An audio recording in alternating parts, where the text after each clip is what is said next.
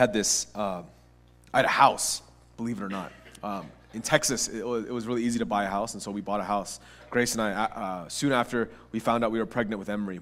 So we bought this house, and it was like this picture-perfect house because it was really cheap, but it was a single story, not very big. It was wonderful. But I remember there was one thing about the house that I loved. I loved everything about the house, but I loved one thing. In our front yard, there was this great big oak tree, and it was this tree that was so beautiful. It was just ginormous. It was just big and far-reaching, and so it created a lot of shade. And if you don't know this about Texas, Texas is really hot. So when I saw that, I was like, oh, this is wonderful. At least we can be shaded from the hot sun. And I remember when we bought the house, just looking at the tree, how big it was and how gorgeous it was with all its branches. And it was kind of unkempt because it wasn't like there was a lot of maintenance on the house. I mean, it was a really cheap house, so it wasn't like they took care of the tree very well. And so I remember as I was trying to be a responsible homeowner, I would mow the lawn, I would do all the yard work. I would look at this tree and I would see just all these stray branches, all these stray things, realizing that you probably do need to do some maintenance on it. So I did some research. Every time, if you're a homeowner, I'm sure you know, now it's like we Google everything. Even when it comes to stuff like that, I would Google it, like, what are the benefits of trimming a tree, or like how to maintain a tree, and it explains to you. And I hope I'm not boring you. I know there's kids in here, but it was fascinating to me because it would explain, there's little saplings that grow on the ground, and you need to cut those because you don't want the saplings to take away from the root system of the tree itself. You want the root system to be strong. It explains that there's little branches on the side that you want to cut off because you want to have the mainline branches be strong, so you have to start to prune it. So I remember keep reading about this, and so I called up a bunch of different tree trimmers, and then I found out how much it actually cost to trim my tree. I was like, okay, maybe I'll do it myself. But basically, I even tried to figure out a plan to do it, but it was impossible. So we decided to invest the money and get the tree trimmed. And I remember the difference, and I remember even Grace was kind of like, "Why are you wasting so much money getting our gorgeous tree trimmed? Like, what's the point?" And then I remember we got the tree trimmed, and we saw it the next day.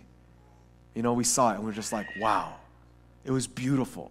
It was because all of the stuff that wasn't supposed to be there was trimmed off. It was all cut off, and it was pruned in a very nice and beautiful way. And I think it was kind of that moment where I was looking at that tree, I was like, that's beautiful. And I realized, like, dang, I'm an adult. Like, I'm a grown-up.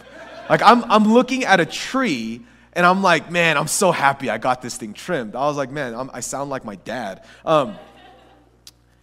But I was beginning to see the benefit of really trimming it. It was almost as if the tree was able to breathe. Because all the little things, all the tiny little branches that weren't supposed to be there were all being cut off, were all being trimmed away, and it was all to a point where the tree could finally, the top layer was able to get all the sunlight, and it wasn't being wasted on the leaves below. All the dead branches were cut off, and finally this tree just looked healthier. But you know what? In order to get it to look healthy, a team of people had to come and trim away for a couple hours. Again, this tree was huge, and they trimmed for hours. They filled a dumpster full of all the branches, and it just, all of that old stuff had to be thrown away. But the tree was really healthy. And I don't know if you garden. I'm not much of a gardener. I kind of want to get into gardening because it's just such a therapeutic thing, but if you know anything about gardening even, is that you do have to prune leaves. And I remember even as a child when someone explained to me that you have to prune a plant, I still don't really understand the whole process, so don't think I'm an expert. But even when I was a kid, they would say you have to prune some leaves so that the fruit will taste better. And I was really confused. But again, it's the same idea. You have to cut off some leaves so that the fruit will become more rich in nutrients, because you don't want those nutrients wasted on things that it's not supposed to go to. So it's a lot about cutting, and it's about snipping, about making sure that things go where they're supposed to go. So today's message is one, and I'm realizing as I go through the Gospel of John that I have to work out a lot of stuff even in my own life. I have to reread the Bible with a new fresh set of eyes, because I've read the same passages over and over and over again, and I'm asking God to reveal them, to show them to me, not in the way that I want to see them, but the way that He wants to see. He wants them to be seen. That it's not about me reading the Bible and saying, okay, this is what I'm going to get out of it, and this is how I want it. But really, I want the Bible to read me. And I know that sounds weird, but I want the Bible to be like that set of shears, cutting away all the things that aren't supposed to be there so that I can be healthy. But let me tell you, when you let the Bible start cutting away the branches in your life that aren't supposed to be there, it's uncomfortable, it's painful, it doesn't feel good when someone's pruning you. But I would hope and pray that the Word of God would be pruning to you. Today we're going to read from the Gospel of John in chapter 15, starting from verse 1. And again, kind of going with this agricultural imagery, Jesus begins in verse 1 saying, I am the true vine, and my Father is the vine dresser. Every branch in me that does not bear fruit, He takes away. Every branch that does bear fruit, He prunes, that it may bear more fruit. Already you are clean because of the words that I have spoken to you. Abide in me and I in you. As the branch cannot bear fruit by itself, unless it abides in the vine, neither can you unless you abide in me. I am the vine and you are the branches. Whoever abides in me and I in him, he it is that bears much fruit. For apart from me you can do nothing. If anyone does not abide in me, he is thrown away like a branch and withers. And the branches are gathered, thrown into the fire, and burned. If you abide in me and my words abide in you, ask whatever you wish, and it will be done for you. By this my Father is glorified, that you bear much fruit, and so prove to be my disciples. Let's stop there. I've heard this so many times, and it scared me so many times. Because this is the words of Jesus. This is Jesus talking. And I remember being in youth group. I remember being even a child and people telling me, Jesus is the true vine. And unless you are attached to Jesus, you're going to be thrown on the side and thrown into hell. And that's kind of what it says. That is what it says. And it gets a little even scarier in terms of a little more uncomfortable, because it says, if you don't produce fruits, God just chops you off. God just chops it off, because what's the use of a branch that does not produce fruit?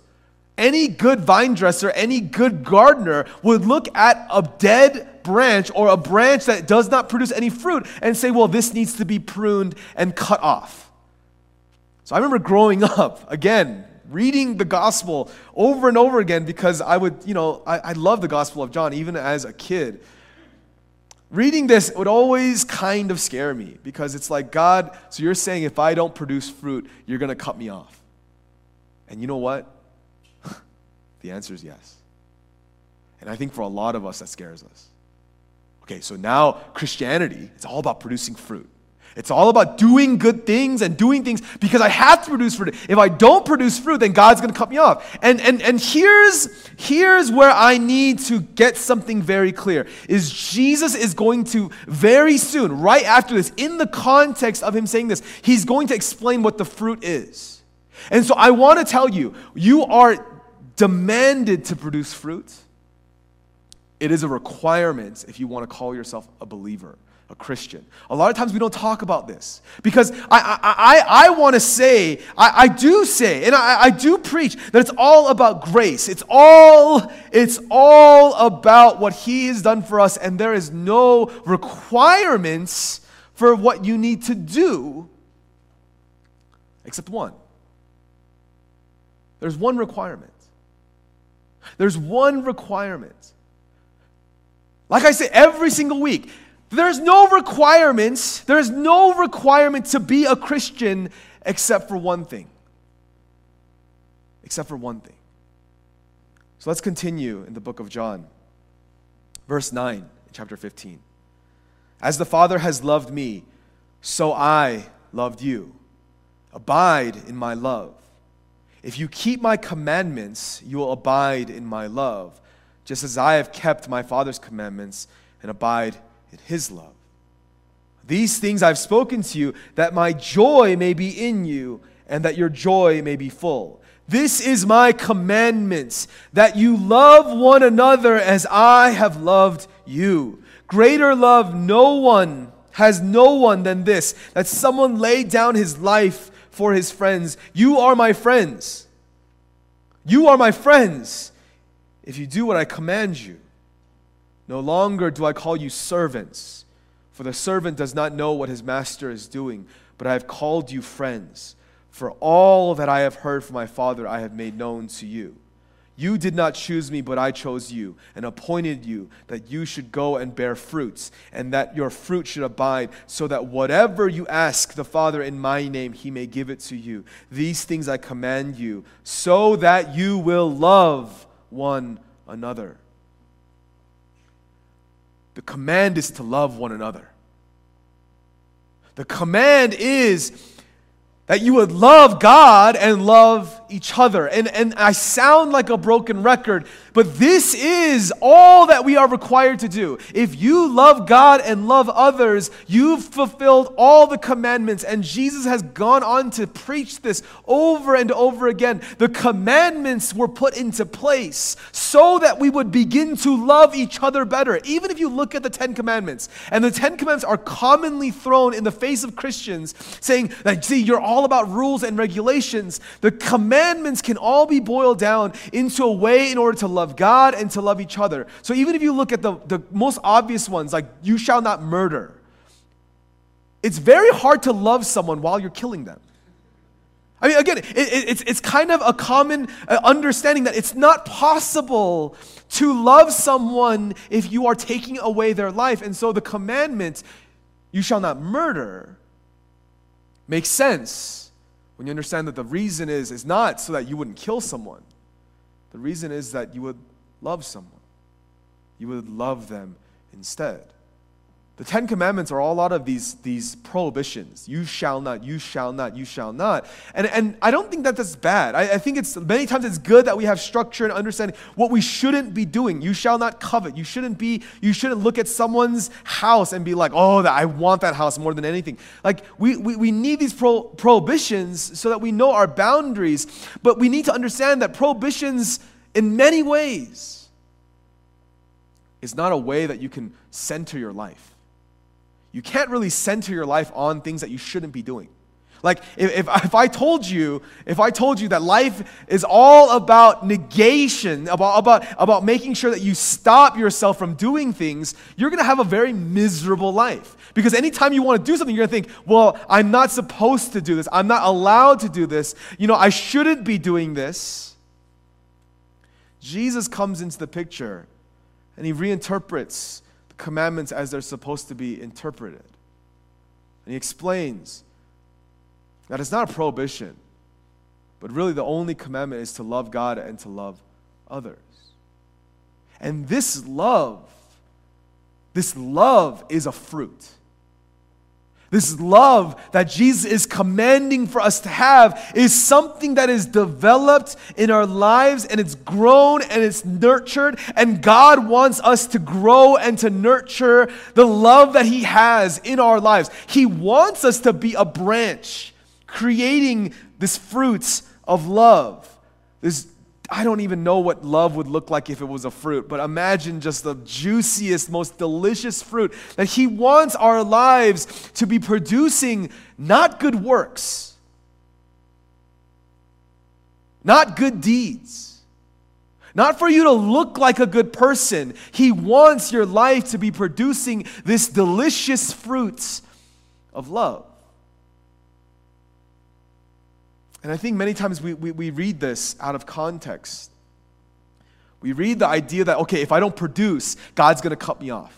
And many times we think, I need to produce, and therefore I need to produce good works. And so I need to go do charities, and I need to go give money, and I need to, go and be a good person, and be kind, and be nice. That's not the fruit that God is looking for.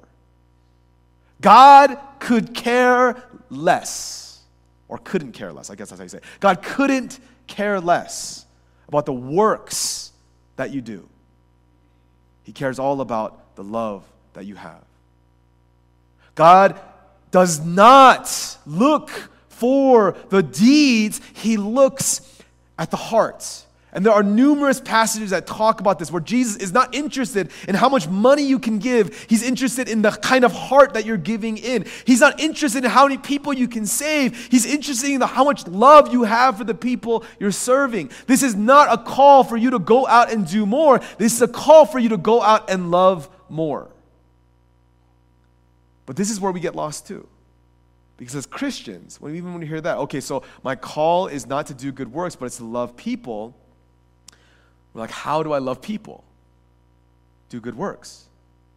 And again, this is where I don't want us to get confused.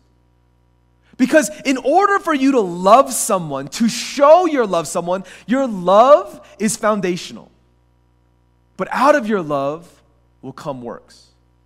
Out of your love will come good deeds. And I see we have a lot of young couples, and we have a lot of these young, and they're very happy, and they talk to each other on the phone all the time, and they go on all these extravagant dates. And it's funny because, even me, I'm young, right? I'm young, but I've been married a long time, and I kind of look at these young couples, and I'm like, man, you talked on the phone for how many hours? And they're like, it was like 7 hours. And I'm like, that's crazy.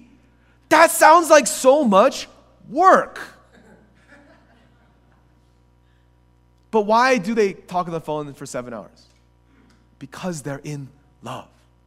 So if you ask them, is it work? They'll be like, it's not work at all. It's the best because I get to talk with her. See, God wants us not to do work. He wants us to love. And out of that love is produced this work. I need you to understand this. I need you to get this. Because if you want intimate relationship with God, if you want Him to speak in your life, you need to understand that it's not about how good you are, because it doesn't matter. You know what? Let me tell you, without relationship, if you talk to someone for 7 hours on the phone, that is hell. That is literally the worst thing. There are times where I get called from people I don't even know, and they want to talk to me for like 30 minutes. And it's because my phone number's on the website and all that stuff, and they call and they say, are you the pastor? I'm like, yes, I'm the pastor. And they're like, let me talk to you about this and this. And I'm like, I don't even know you. And so I'm just sitting there, and I'm like, yeah, yes, oh, yes, absolutely. Yes, the Bible says this, yes. And it's miserable. And I feel terrible for saying that, but it's miserable. It's miserable getting those phone calls. But you know what? When someone that I know and I care about and I love, that I love, when they call me up and they say, "Hey, do you have time to talk? Do you have time? Because I have some questions." I'm like, "Yeah! Like let's go to dinner. Let's go to lunch. Let's have breakfast. Let's get coffee. I'll just go over to your house right now because I want to be there with you because I love you." And so when people ask me, they're like, how much work have you done? And I'm like, I didn't do any work. I didn't do anything because it's so not work. It's so relational. See, Jesus is saying that He is the true vine and that we are the branches. What He means by that, He's saying is, I am the example and I am the source. That you're going to understand how to do leadership and how to do relationships, how to do the Christian walk. Jesus not only is our Savior, as the God-man, as the man who was sent from God to be born of a virgin, to live for us and to die for us and to be raised for us, as much as He's our Savior, He's equally our example of how we're to live our lives. And He explains in this passage that there is no greater love than this, than someone who is willing to lay down his life for his friends. See, Jesus went above and beyond any of us can ever imagine. That He died for all of us. And He calls all of us friends. That even the people that killed Him, that Jesus died for them. He laid down His life for them.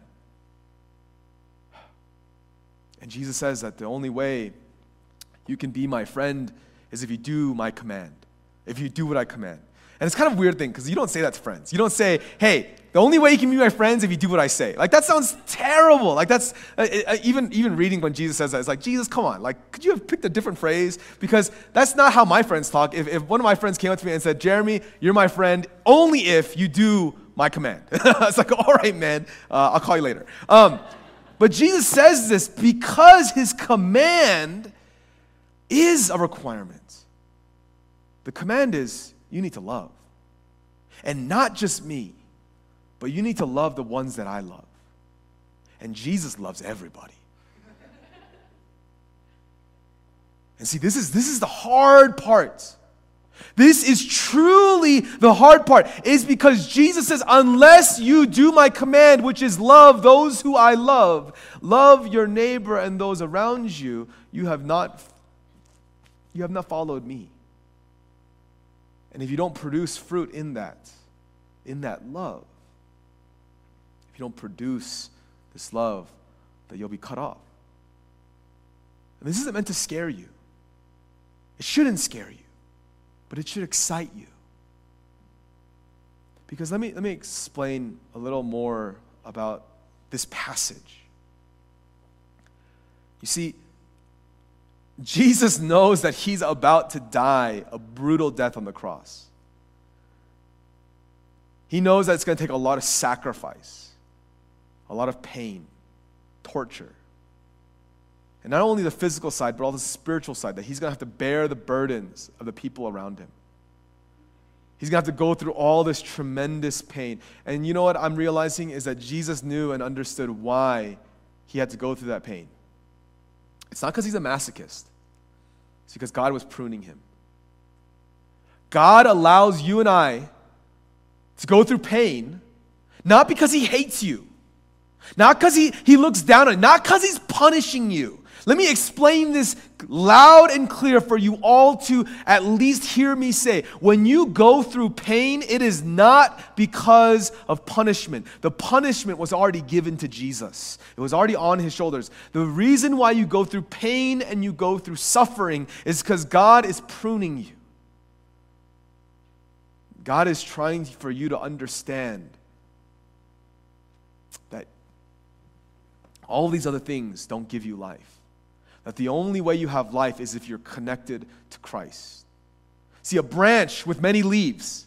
See, a branch with many leaves may think that it can live on its own because, wow, I have so many leaves. And look, I have a new job, and look how beautiful this leaf is. And look, I have a beautiful family, and look how beautiful this leaf is. And it's like, look how beautiful all of my leaves are. And this little tiny branch is probably thinking to itself, I have the biggest leaves, and look, even my little branches have their own branches. You know, I have grandchildren. Look how beautiful my grandchildren are. Because even my grandchildren, they're going to branch off, and they're going to have their kids. And look how beautiful everything is. And look at my bank account and how big it is. And look how big of a leaf this is. There comes a point where we need to understand the only reason why we are allowed life, that we are able to produce fruit, is not because of our tiny little leaves, but it's because we're connected to the vine. We're connected to Jesus. See, a branch that has no leaves, but connected to a strong, nutritious, life-giving vine can still produce good fruit. It may not have any of the nice little leaves around, and it may be a branch that looks kind of dinky, it looks kind of small, because it's not this magnificent and strong branch, but it's this tiny little thing, but it's growing off of the vine. It can still produce great fruit. I think what ends up happening is a lot of us, we are like this branch, and we have so many of these beautiful leaves, but we're not producing much fruit. And again, when I say fruit, I mean love. We're not producing much love. We have these amazing leaves, and we have amazing things that look really great. And so when people look at us from the outside, they're like, man, look at that branch. He's got 13 leaves. That's wonderful. Man, God has blessed you so much. And I think we believe the lie. Yeah, I do have a lot of leaves. But see, God wants to prune us. And I think a lot of us are just so frightened. We're scared. Because when God comes and he says, I'm going to prune. I'm gonna start pruning things away to show you, to explain to you that it's not the leaves that produce the fruit, but it's only the true vine that produces the fruit. And God begins to snip away. And then we say, God, how dare you cut off my beautiful leaves? How dare you take away this job? How dare you take away this girl? How dare you take away my authority, my respect? How dare you take away my reputation? How dare you take away my popularity? And we yell at God saying, how could you snap away these leaves? That was all that mattered to me.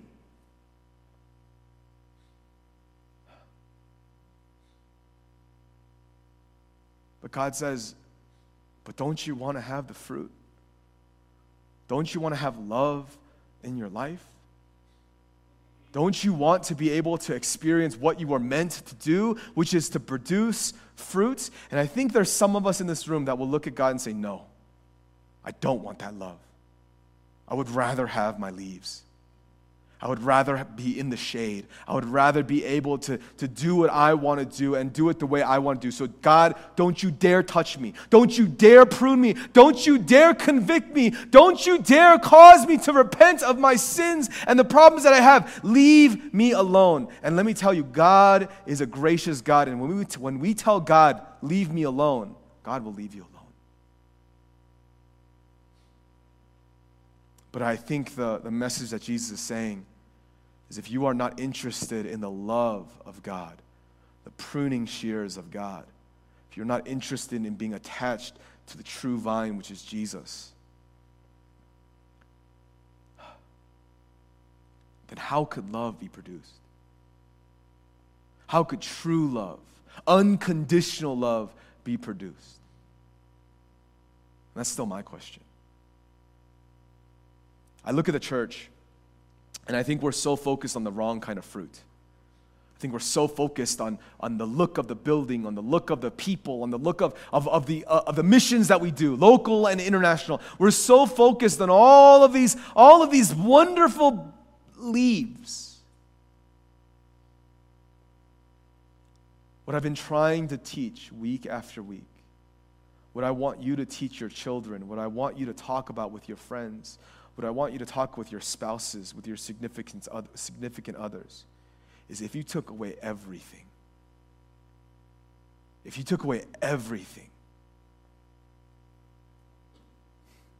would you still be able to love?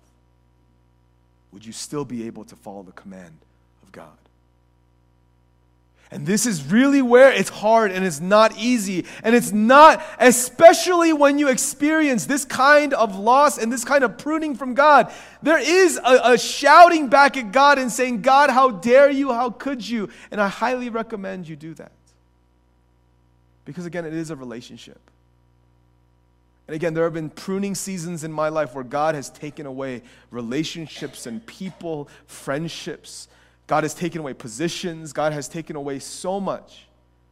And it's in those times when I'm yelling at God, screaming at God, cursing out God. And again, what I want you to know is God is big enough to understand your anger, your frustrations, and your pain. It's in those moments when I'm screaming and yelling at God and saying, how could you, how dare you, that it's those moments that I also feel God consoling me. And God showing me, He's saying, I love you, I care about you, and I'm with you.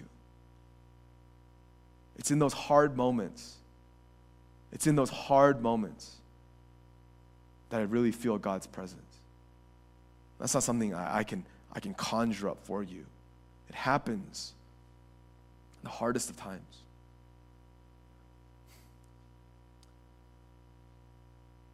What I really want to explain is this.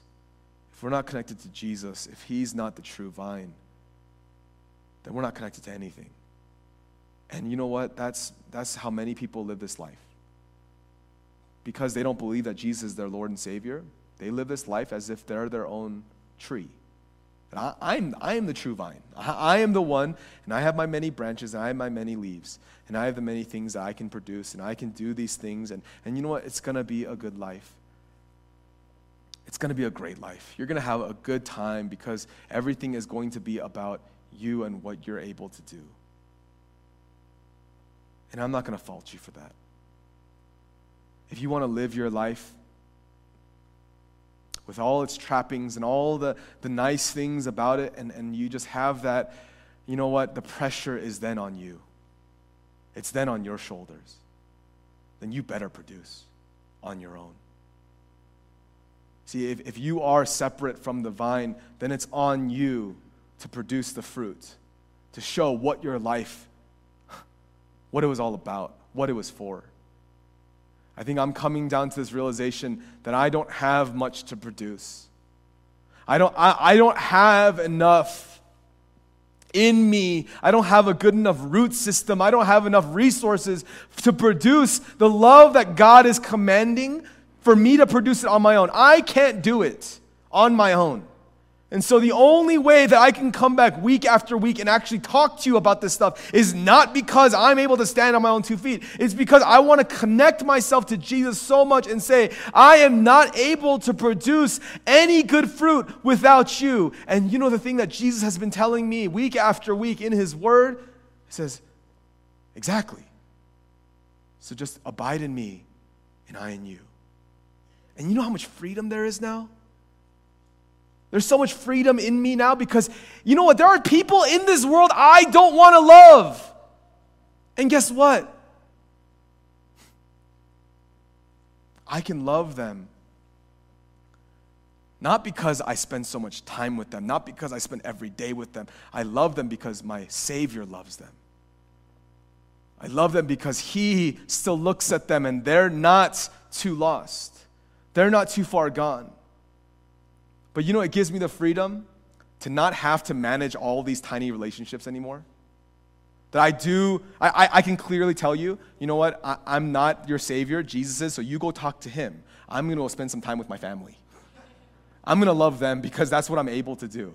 You know, I'm glad, and I hope you know I love you and I care about you and I really want to do this, but I don't have 25 hours in a day. I just have 24, and you know what, I try to spend most of that with my family and most of that with my friends and the people that I care about.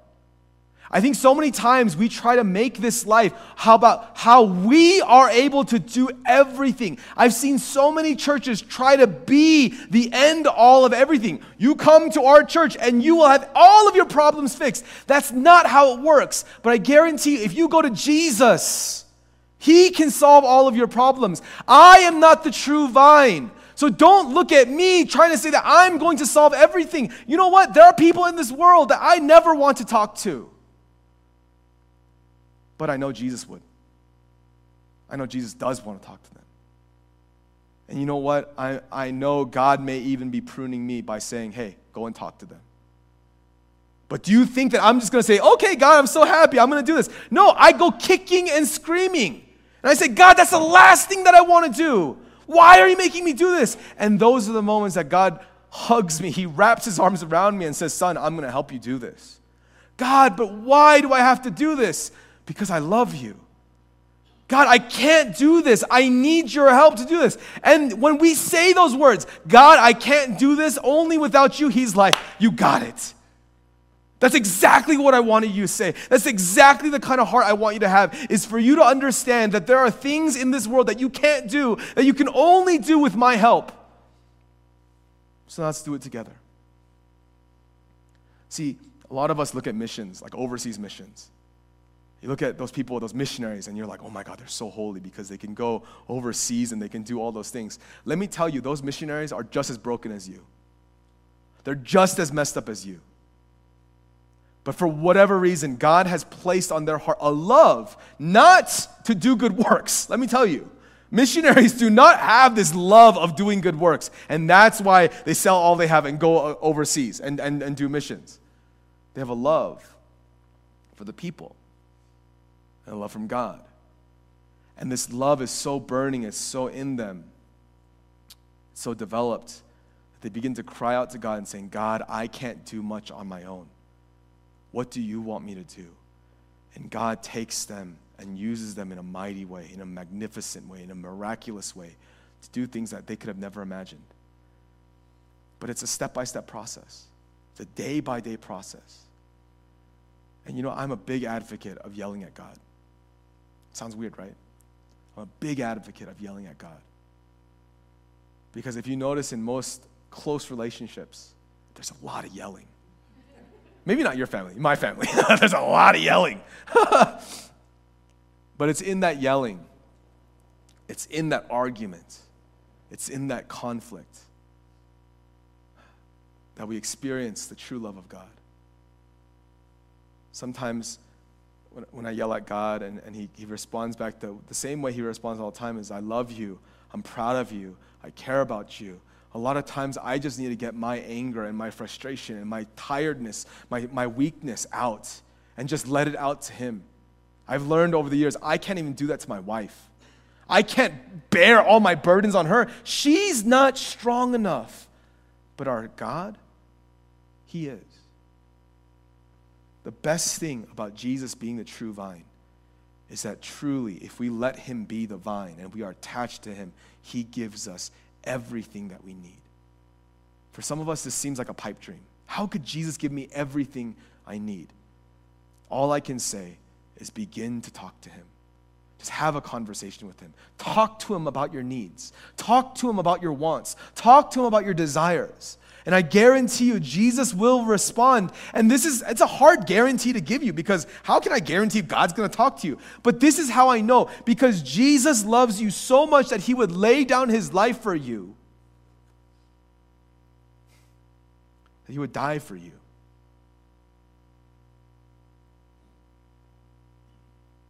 That I guarantee you that he'll respond to your needs. Because I guarantee you he'll respond to my needs. I guarantee you he'll respond to all of the needs we have. We live in a dark, broken, and sinful world. You are more than welcome to live apart from the true vine and try to fix it yourself and try to survive in this nuclear wasteland of sin without the help of Jesus. But I've come to resolve that in this dark and broken, toxic world, that if I'm apart from Jesus for one moment, that I'm just going to wither away and die. I am not that good. You are not that good. But the vine that we are attached to can still use broken branches like us to produce the most beautiful, delicious, wonderful fruit of love. Let's pray. You are the vine and we are the branches, Lord. Apart from you, we can do nothing. I pray that you would give us the strength to abide in you and for you to abide in us. Father, you are the source of life.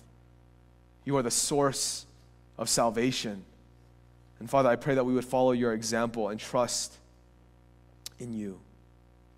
God, we would know that God, even though he may prune, he may strip away, that you do it because you love us and you care about us. I pray that as uncomfortable as it may be, that we would cry out to you. God, that in our questioning of you, that you would know that we are doing it because we love you, and we would understand that you're doing it because you love us. Father, I pray that we would have a great love as this, that we would lay down our lives for one another. Father, I pray you would teach us how to do this each and every day. Father, I pray that we would be honest with you.